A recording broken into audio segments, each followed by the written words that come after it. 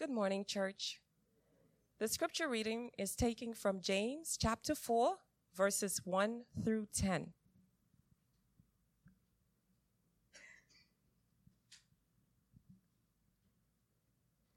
What causes quarrels and what causes fights among you? Is it not this, that your passions are at war within you? You desire and do not have. You murder. You covet and cannot obtain. So you fight and quarrel. You do not have because you do not ask. You ask and do not receive because you ask wrongly to spend it on your passions. You adulterous people, do you not know that friendship with the world is enmity with God? Therefore, whoever wishes to be a friend of the world makes himself an enemy of God. Or do you suppose it is to no purpose that the scripture says, he yearns jealously over the Spirit that he has made to dwell in you? But he gives more grace. Therefore it says, God opposes the proud, but gives grace to the humble. Submit yourselves therefore to God. Resist the devil, and he will flee from you. Draw near to God, and he will draw near to you. Cleanse your hands, you sinners, and purify your hearts, you double-minded. Be wretched and mourn and weep. Let your laughter be turned to mourning, and your joy to gloom. Humble yourselves before the Lord, and he will exalt you. Amen. Thank you, Joan. One of the sobering realities of the Christian life is that sometimes our sins are such that they identify us more as belonging to the world than as belonging to God.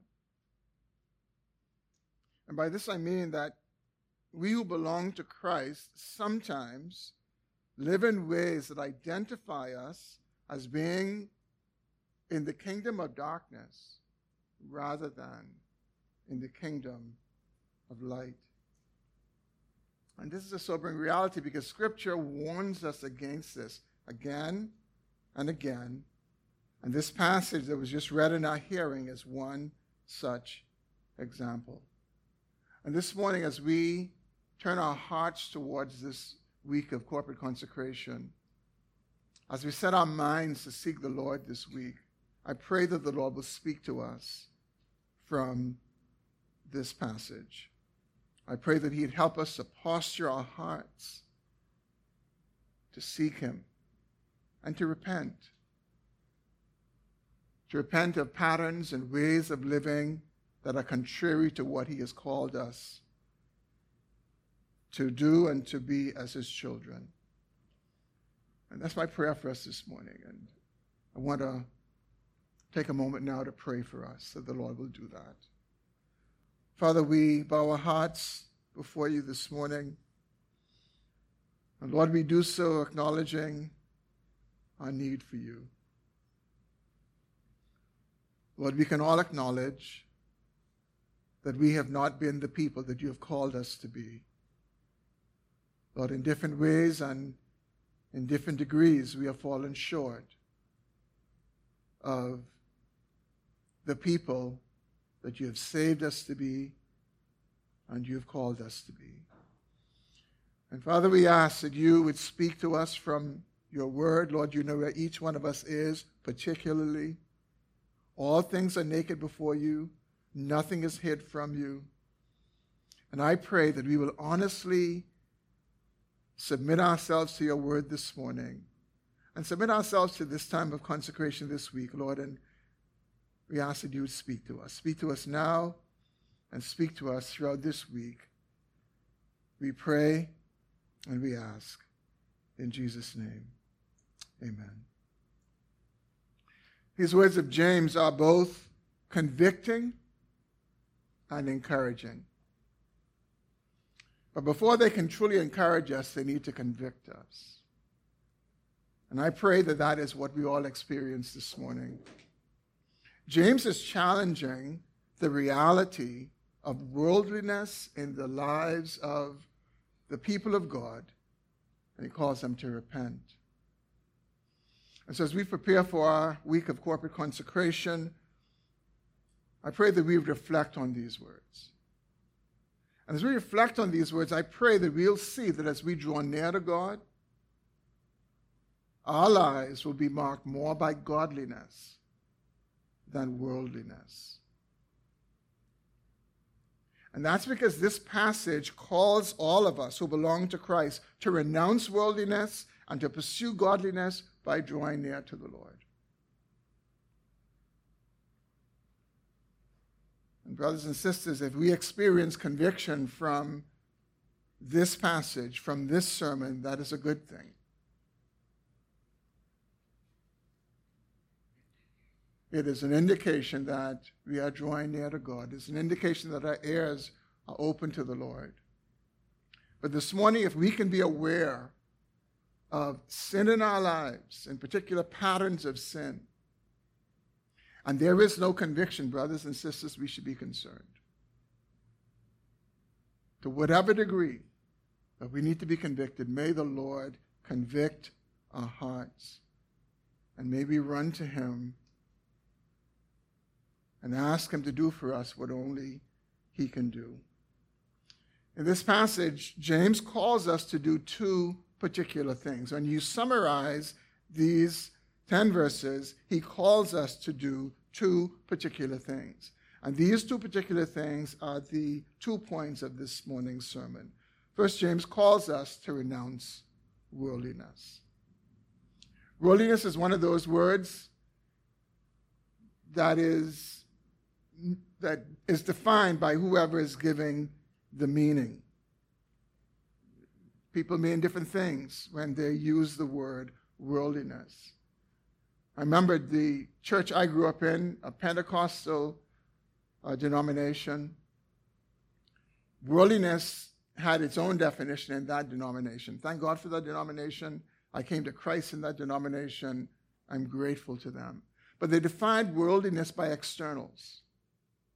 They defined worldliness by the things that people did or didn't do. It was by the clothes you wore or the hairstyle that you wore or the music you listened to or the movies that you watched.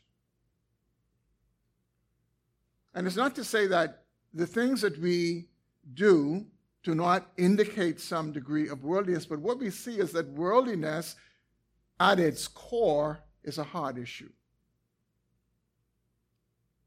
We see that that is what James is addressing in this passage. Worldliness at its core is a heart issue. Before it is manifested in anything that we do, worldliness is a matter of our hearts.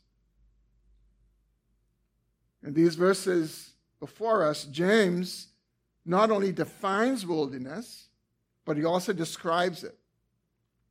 He defines worldliness in verse 4, and he gives it from a heart perspective. He says that worldliness is friendship with the world.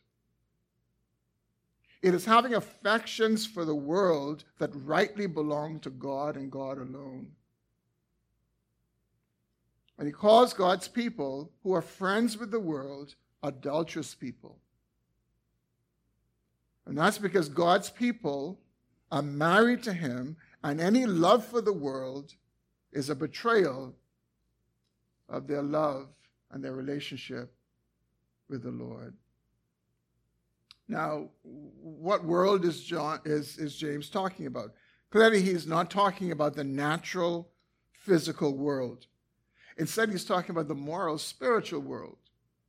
And the world that James is addressing is the world of fallen humanity that is in organized rebellion against God in their behavior, in their attitudes, and in their values. It's the world that God saved us out of. It's the world that he has said to us, come out and be separate. Listen to the words of Jesus. He puts it in great perspective in terms of what this looks like in his high priestly prayer in John 17. Jesus prayed this prayer just hours before he was arrested and crucified. This is what it says in verses 14 and 16. He prays to the Father, I have given them your word, and the world has hated them because they are not of the world, just as I am not of the world. I did not ask that you take them out of the world, but that you keep them from the evil one. They are not of the world, just as I am not of the world. So Jesus in his prayer declares that we are not of the world, just as he himself was not of the world. And he prayed that as we live in the world, that we would not be of the world. That we would be people who it is evident that we don't belong to this world. We go to our jobs and we work like everyone else, but it is clear that we are not a part of the world system that is an organized rebellion against God. We are living our lives in submission to him. In order for us to not be of this world as believers, we need to see it for what it is. We need to understand the world for what it is. We need to see that Satan, the evil one, is the god of this world. Now, before defining worldliness in verse 4, James gives us an example of worldliness in verses 1 to 4. And the example that he gives us, I'm sure that all of us are familiar with it. The example that James gives us is the example of quarreling, or as we Bahamians say, rowing. And so think for a moment of your last argument. When it was, who it was with. Maybe it was with your husband or your wife, or with your child. Maybe it was a brother or a sister or a co-worker. Imagine James speaking to you and asking you, what was the reason that you were quarreling? What was that quarrel all about? And true to form, I believe all of us would try to recount the facts of what happened and what the person did or what the person did not do or is not doing. Maybe the wife says, my husband doesn't love me as he should, and he takes me for granted. And I'm just tired of it. Or the husband says, well, my wife, she just doesn't respect me. And I put it with her too long, and so I'm putting my foot down. Or maybe you say it's your supervisor. Your supervisor doesn't like you and always tries to get you upset and treats you unfairly. And the list goes on. We can recount all kinds of facts. But James would respond to us and say, that's not why you're quarreling. James will tell us the reason that you're quarreling is something more fundamental than that. The fundamental reason that James would point out to us as to why we're quarreling is that we have become friends of the world and we have adopted practices of the world. Look again at how he says this, beginning in verse 1. What causes quarrels and what causes fights among you? Is it not this, that your passions are at war within you? You desire and do not have, so you murder. You covet and cannot obtain, so you fight and quarrel. You do not have because you do not ask. You ask and you do not receive because you ask wrongly to spend it on your passions. You adulterous people, do you not know that friendship with the world is enmity with God? Therefore, whoever wishes to be a friend of the world makes himself an enemy of God. Now, James is addressing believers. James is addressing the scattered saints to whom his letter was written, and he is using some strong words as he addresses them. He says that we quarrel and we fight because our passions are at war within us. because we can't have what we want. We can't have our own way. When we can't, he says, what we do is we act like the world. We quarrel and we fight. And what James tells us is that rather than quarreling and fighting, we should pray to God and we should ask him to bring about what we desire. And he points to another problem. He says sometimes when we pray, we're praying with wrong motives. We're praying to get God to answer us, to feed the sinful passions in our hearts. And James concludes and he says all of this is because of worldliness. It is because you're so close to the world, you have adopted the ways of the world, you are acting like the world acts, motivated by its values, and it's seen in your conduct. It's very strong words that James is using to bring this contradiction to our attention. Now, let's be clear that James is not addressing just normal disagreements. Normal disagreements, they are normal. We have disagreements for the basic fact that we're different. And sometimes we have different perspectives on things. And so disagreements are legitimate. They happen. But James is addressing disagreements that descend into quarreling,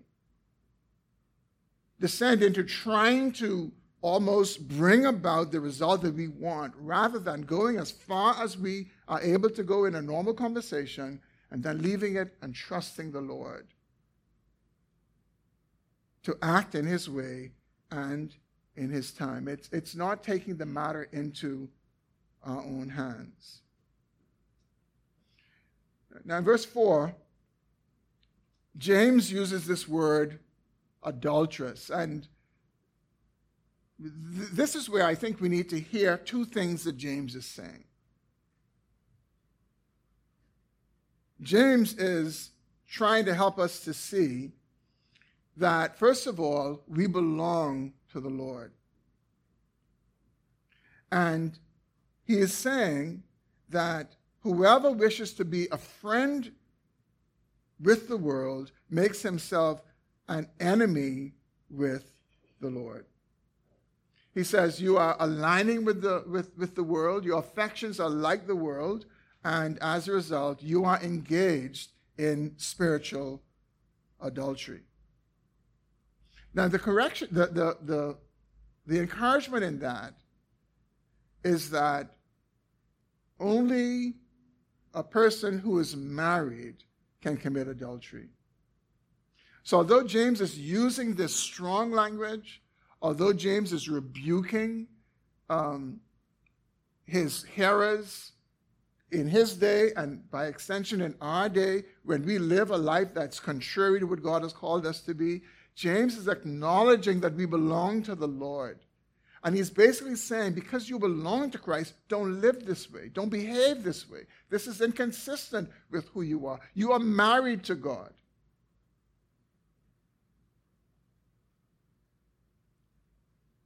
And so we have to hear both things that he's saying. He's calling us away from something, and the reason he's calling us away from it, he's saying, live according to who you are.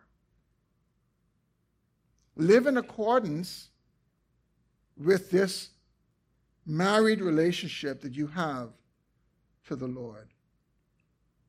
Now, James is talking about jealousy in verse 5, and we should not hear that he is talking about human jealousy, because that's not what he's addressing. He's addressing divine jealousy. Divine jealousy is not human jealousy. It's not sinful jealousy. It's not rooted in insecurity and in selfishness. Instead, God's jealousy is motivated by the fact that he desires the best for us. And when we forsake the Lord and we become friends with the world, it provokes his jealousy. Listen to what the Lord says to Moses and the children of Israel in Exodus 34, verse 14. He said to them, "For you shall worship no other God, For the Lord, whose name is jealous, is a jealous God. Of the many names of the Lord, one of his names is jealous. Jealous in a divine way. Jealous in a beneficial way. That's one of his names, jealous. And we who have been purchased by the blood of Jesus Christ, we belong to the Lord. And when we walk away from our relationship in the affections of our hearts, we are committing spiritual adultery, and it stirs up the jealousy of the Lord. And that's why James is pointing out in verse 5 that God is jealous over the Spirit that he has made to dwell within us. And so, brothers and sisters, as we consider these plain words of James this morning, where do you see the affections of your heart and the conduct of your life? Are they contrary to what they ought to be as a Christian? Do you see perhaps some area of your life where you're not governing your passions, where it is descending into quarreling because you're seeking to have your own way and not trusting the Lord to bring about his will in his time and in his way? Is your heart being drawn into practices and activities that you should be repelled from as opposed to drawn to? By being entertained perhaps by music and movies that should grieve you rather than entertain you? And obviously the same can be asked about our engagement on social media. Are we being entertained by what should instead grieve us? And these are important considerations for us to reflect upon. Because again, James affirms that God's people can behave in this way, and that's why he's addressing them.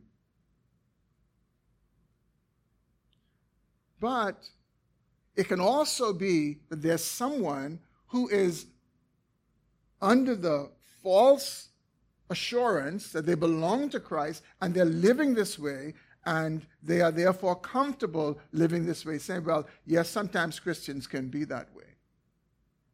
Brothers and sisters, this is not something that we ought to be playing on the edge with.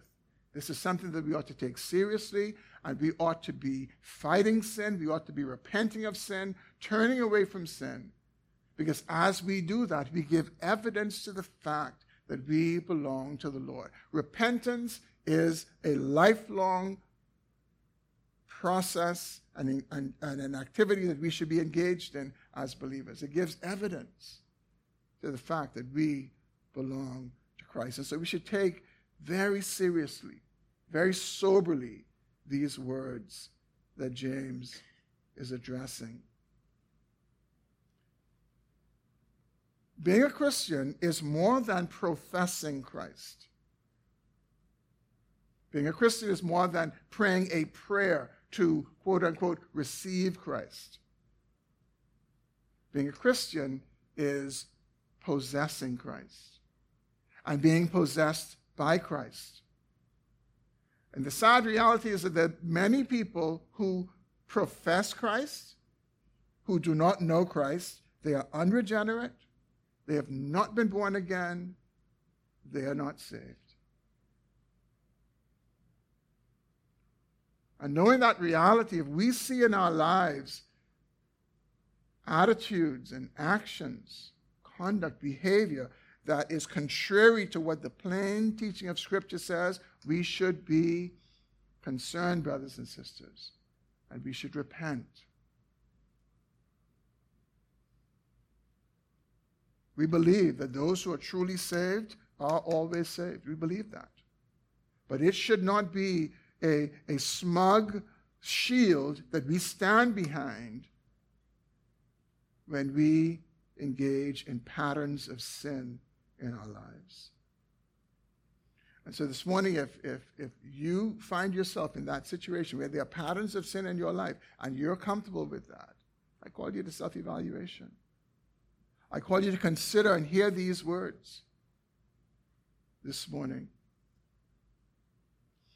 And this week of corporate consecration is an opportune time to do that, to do the self-evaluation before the Lord and to pause and reflect to see where we truly stand with him.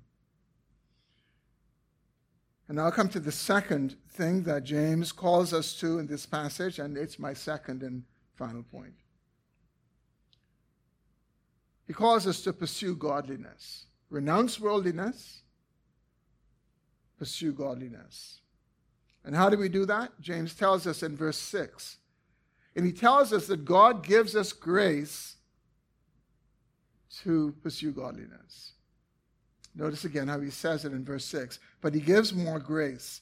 Therefore it says, God opposes the proud, but he gives grace to the humble. Notice 2 times James points us to the grace of God. 2 times. And he tells us that God gives grace to the humble. He's reminding us that we need God's grace to pursue godliness, and he's pointing us to the one who will give us that grace. Brothers and sisters, it matters not how badly we feel about our sins. We don't have the strength within ourselves to turn and to change. We don't have the strength to pursue godliness on our own. We need God's grace. And James so graciously, in the midst of this rebuke, says, but he gives more grace. He resists the proud, but he gives grace to the humble. And what James does is James really identifies the root behind the desire to be friends with the world. That root is pride. And that's why God opposes the proud, but he gives grace to the humble. And it's so easy to read past verse 6. The Lord hates pride, and he resists us when there's pride in our hearts.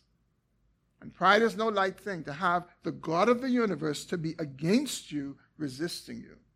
It's better to have the U.S. Army against you, or a coalition of all the big armies against you, than to have the living God to be against you because of pride. But he gives grace. He gives more grace.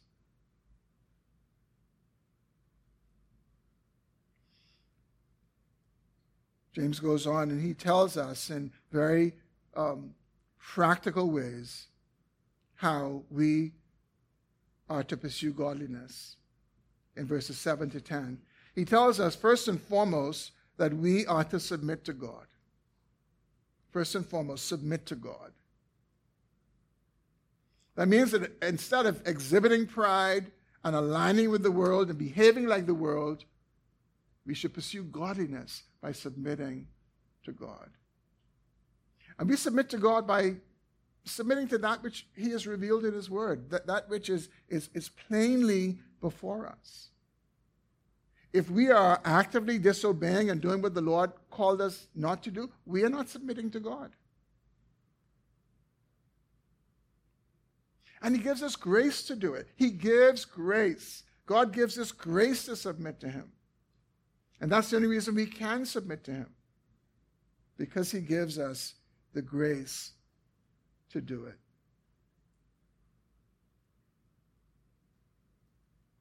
And so, for example, in particular situations that we may be faced with even now in our lives, some kind of an active conflict that we may be in with whomever we are related to, and it's back and forth and trying to get the result we want, submitting to God is just submitting that situation to him as well. Not trying to be God, not trying to play God, but submitting that to him and allowing him to act in accordance with his will, in his way, and in his time. And again, the only way we can truly do that is by the grace of God. Sometimes we could be so vested in a situation, in a tug of war with someone over something. It's only by grace we can step away from that and say, God, I trust you. I trust you with that situation. We submit to God. And second, in verse 7, James tells us that we are to resist the devil. And the promise is that he will flee to us. And resisting the devil is more about doing that actively in how we live more than saying, Satan, I rebuke you. Satan, I resist you. It is actively resisting the enemy with the word of God, obeying the word of God. When Satan tempted Jesus, Jesus resisted him with the word of God. And likewise, we must do the same. And this is why hiding God's word in our hearts, memorizing scripture, this puts us in a position to be able to resist the devil. Because that's what he understands. He understands God's word. And that's where the power is in the word of God. And then third, in verse 8, he says we are to draw near to God. And the promise is that God will draw near to us. Now, James could have stopped right here. He could have simply said, draw near to God and he will draw near to you, but he doesn't. James actually, in a very practical way, helps us to see what it could look like to draw near to God. He says in verse 8, cleanse your hands and purify your hearts. And when he calls us to cleanse our hearts, he is calling us to repent by turning away from things we know are wrong. He says, cleanse your hands. You know that your hands are dirty from doing particular things that are wrong. Cleanse your hands and cease doing those particular things. And he says, purify your hearts. The cleansing of our hands can be seen by all of us, because if you see that I'm going in a certain way, living in a certain way, and I cease to do that, well, then you know, okay, I've turned away from that.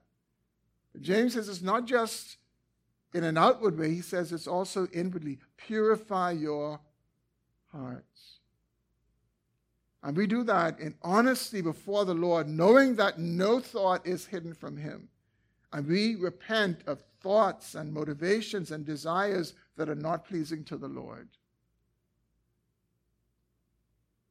In verse 9, he tells us that we are to be wretched and mourn and weep, and we are to let our laughter be turned to mourning and our joy to gloom.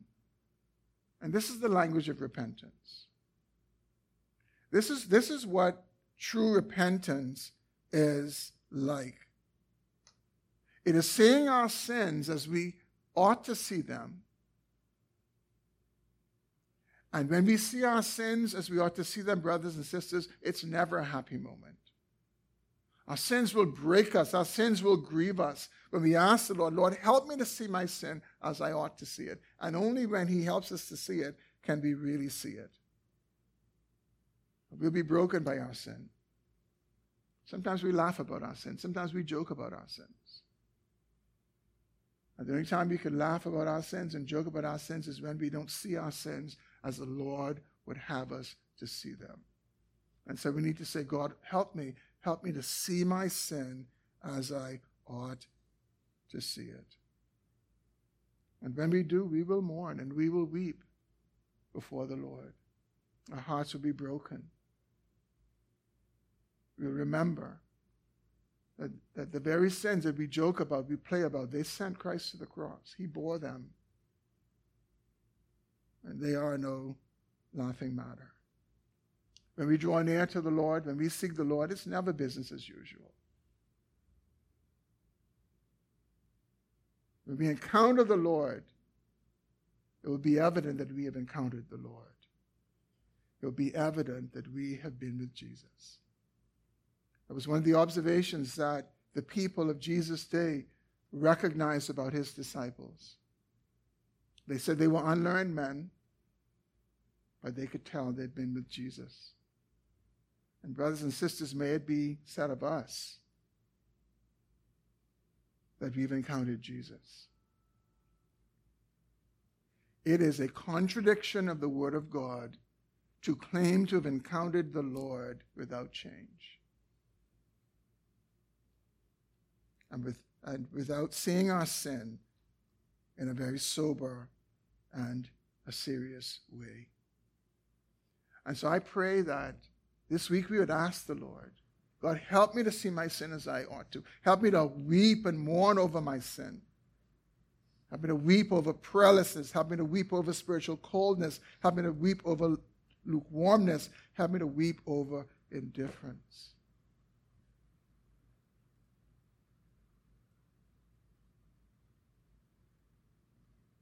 We should ask the Lord to give us joy over what he has joy about.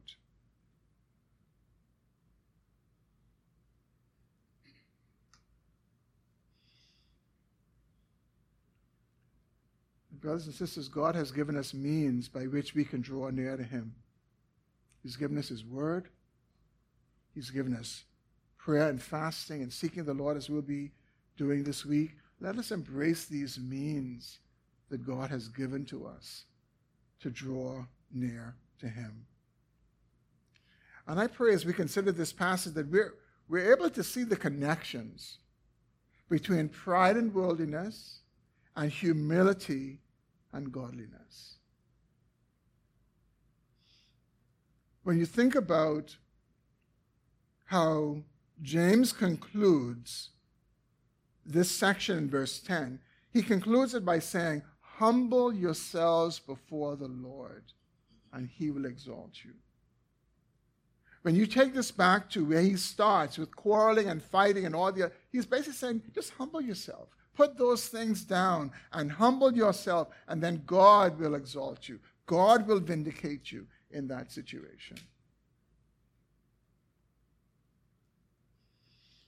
And so I urge all of us this morning, let us turn from pride and worldliness. Let us turn to God in humility and godliness. I want to conclude just to give a word to the young people who are with us this morning. There is no expectation that you would engage this week as your parents do. There's no expectation that you will fast. But I pray that you will pray. I pray that you would take more time to pray and be in God's word and to submit your young life before the Lord. And you know what? You can pray a blank check prayer for God's will. Lord, whatever your will is, may your will be done in my life. God, whatever your future is that you have for me, God, I want that. And how wonderful it would be if many years later you can point back to this week and say, that was the week I prayed about this and I sought the Lord about my future, and I know God led me in this particular way that I pursued. I encourage you to talk with your parents about what that may look like for you this week. Or maybe you aren't able to, we're not calling you to fast fully, but maybe you'll push away desserts. You'll push away something and use that time to try to really pray and come before the Lord. Maybe you're a young person and right now you're still on the coattails of your parents' faith. And you've not really settled whether you are going to serve the Lord or not. Maybe you're double-minded. Maybe you're like some with one foot in the world and one foot in the church. I encourage you to use this week to try to settle that. To settle that you're going to serve the Lord. Are you going to do his will? You're not going to be aligned with the world or aligned with your friends who are going in the way of the world, but you will serve the Lord. And may the Lord meet us with much grace this week.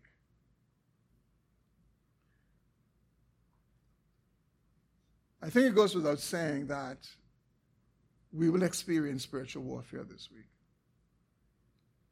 The enemy of our soul will fight us. He will bring contention between husbands and wives. He will bring contention between children and parents. He will bring contention on our jobs. He will cause all manner of things that the Lord sovereignly permits him to do to fight us this week. And so we need God's grace. And I pray that the Lord will help us not to be ignorant of his devices so that we may truly draw near to the Lord. And as we do, he will meet us and he will draw near to us. Let's pray. Father, we pray in this moment and ask that you would do for us what only you can do. Lord, would you apply to our hearts the words of this text and the burden of this sermon? Would you help us to seek you this week? Would you help us to draw near to you? Would you help us to renounce worldliness and pursue godliness? Be glorified in our lives, personally, in our families, and in this church family this week, Lord. Oh, would you meet us? Would you shower us with your grace this week and do for us what only you can do? We pray in Jesus' name. Amen. Let's stand for closing song.